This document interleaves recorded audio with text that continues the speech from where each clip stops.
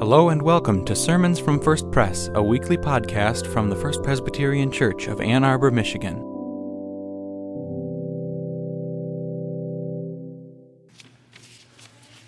This is what happened after the first Easter. On the evening of that day, the first day of the week, the doors being shut where the disciples were for fear of the Jews, Jesus came and stood among them and said to them, "Peace be with you." And when he had said this, he showed them his hands and his side. And the disciples were glad when they saw the Lord. Jesus said to them again, "Peace be with you. As the Father has sent me, even so I send you." And when he had said this, he breathed on them and said to them, "Receive the Holy Spirit. If you forgive the sins of any, they are forgiven. And if you retain the sins of any, they are retained." Now Thomas, one of the 12, called the twin, was not with them when Jesus came. So the other disciples told him, "We've seen the Lord." But he said to them, "Unless I see his hands, the print of his nails, and place my finger in the mark of the nails, and place my hand in his side, I will not believe." 8 days later, his disciples were again in the house, and Thomas was with them. The doors were shut, but Jesus stood among them and said, "Peace be with you." And then he said to Thomas, "Put your finger here. See my hands. Put out your hand and place it in my side. Do not be faithless, but believing." Thomas answered him, "My Lord and my God." Jesus said to him, "Have you believed because you have seen me? Blessed are those who have not seen and yet believe." Now Jesus did many other signs in the presence of his disciples, which are not written in this book, but these are written that you may believe that Jesus is the Christ, the Son of God, and that believing you may have life in his name. This is the word of the Lord. Thanks be to God. Reading from Acts and 1 John. Hear what the Spirit is saying to the church. Now the whole group of those who believed were of one heart and soul, and no one claimed private ownership of any possessions, but everything they owned was held in common. We declare to you what was from the beginning, what we have heard, what we have seen with our own eyes, what we have looked at and touched with our hands, concerning the word of life. With great power, the apostles gave their testimony to the resurrection of the Lord Jesus, and great grace was upon them all. This life was revealed, and we have seen it and testified to it, and declare to you the eternal life that was with the Father and was revealed to us. We declare to you what we have seen and heard, so that you also may have fellowship with us. And truly, our fellowship is with the Father and with his Son, Jesus Christ. There was not a needy person among them, for as many as owned lands or houses sold them and brought the proceeds of what was sold. They laid it at the apostles' feet, and it was distributed to each as any had need. We are writing these things so that our joy may be complete. This is the message we have heard from him and proclaimed to you, that God is light, and in God there is no darkness at all. This is the word of the Lord.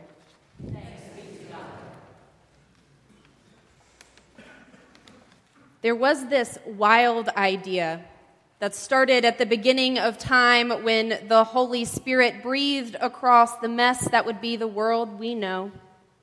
A thought that we might live in community, dance with the deer in the garden and squirm with the snakes.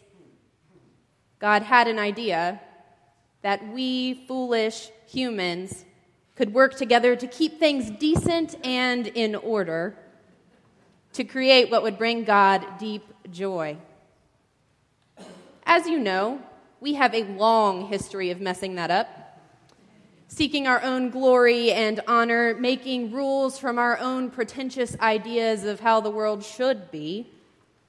We have a holy book that tells us of the times that we have messed up again and again, and God brought us back to life every time, renewed, restored, washed away, loved back into the possibility of being the beloved community of God. And in that book grew the promise from the voices of the prophets that God would show us the way.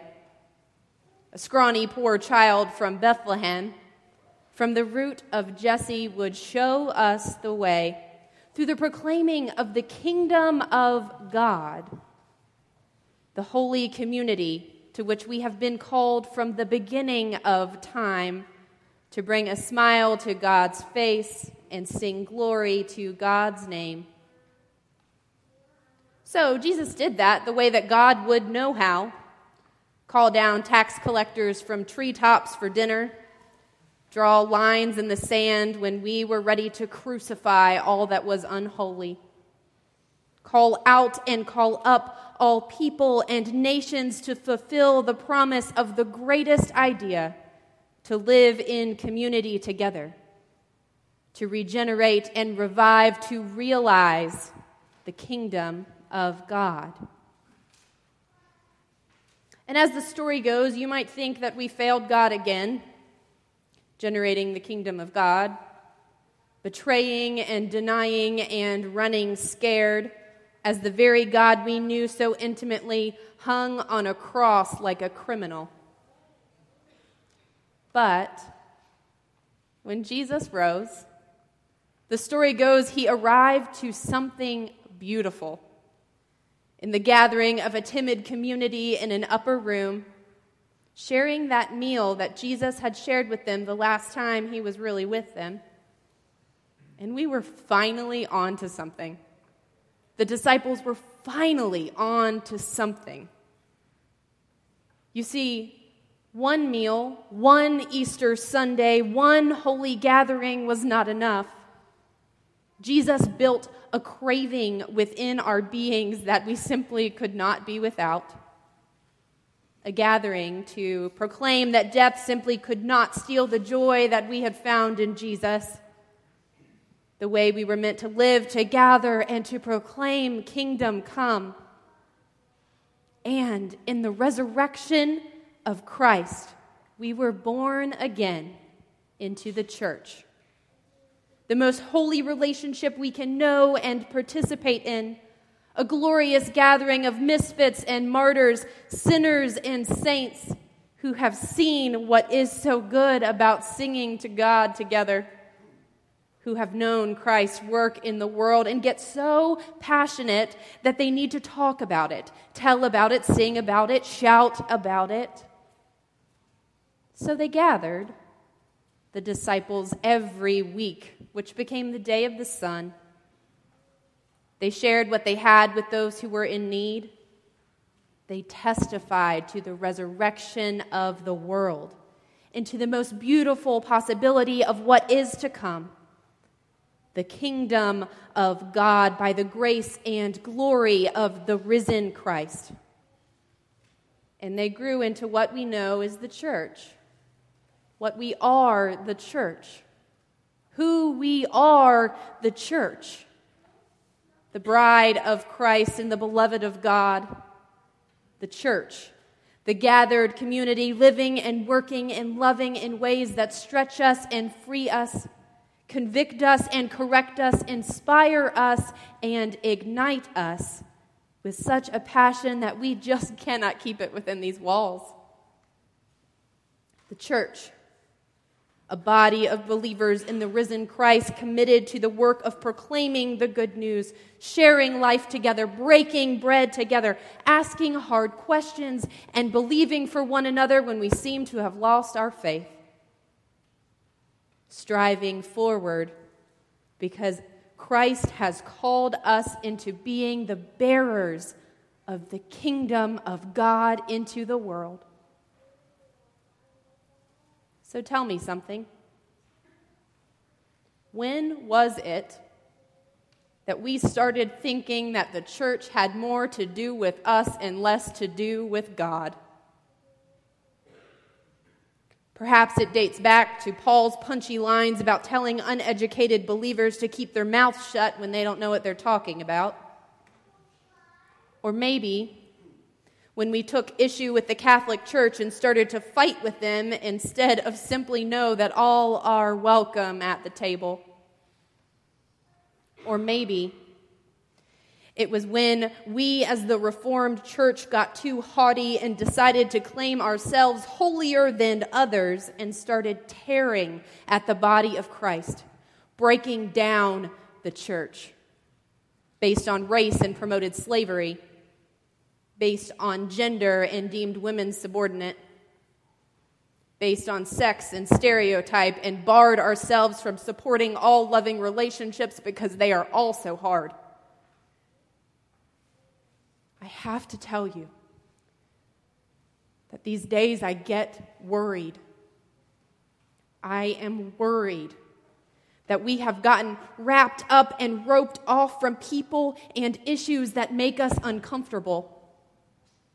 So much so that we forgot why we began this journey in the first place. Why we started meeting on the day of the rising sun, S-U-N, to proclaim the rising of the sun, S-O-N.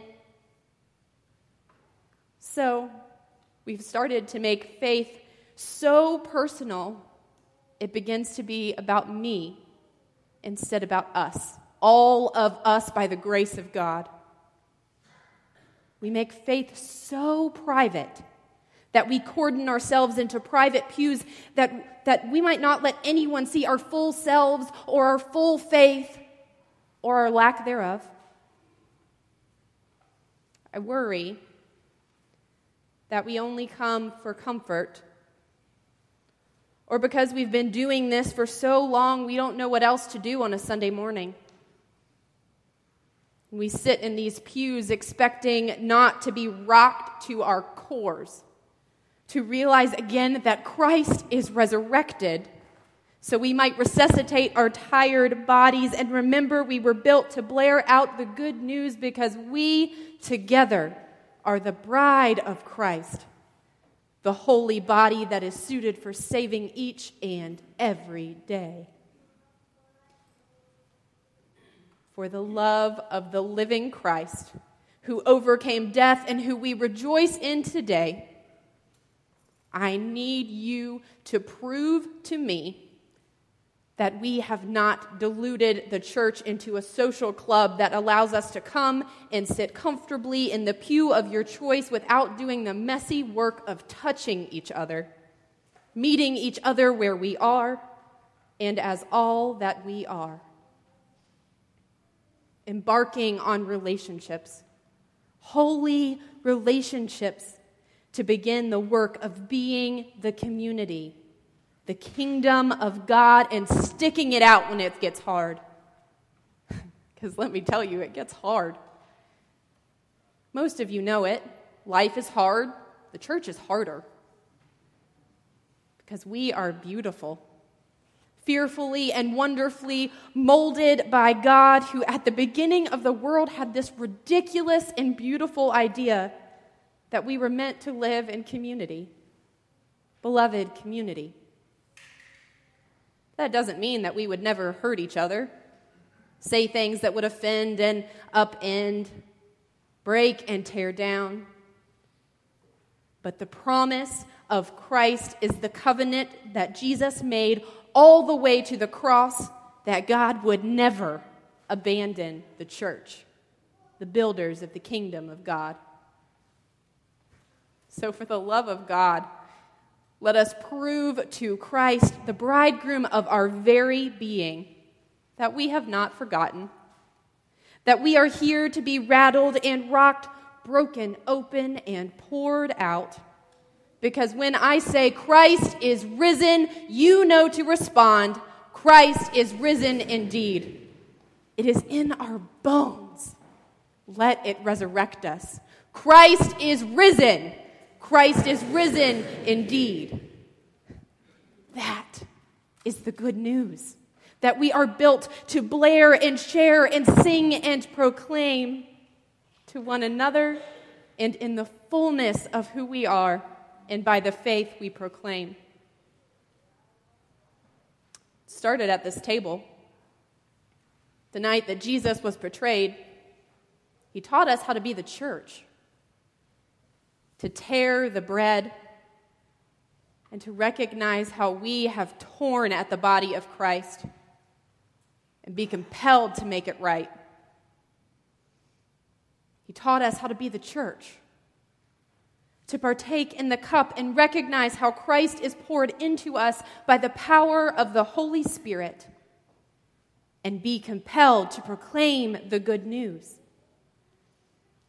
It started at this table with Christ as the foundation for the life and witness of the church in the world, God's kingdom.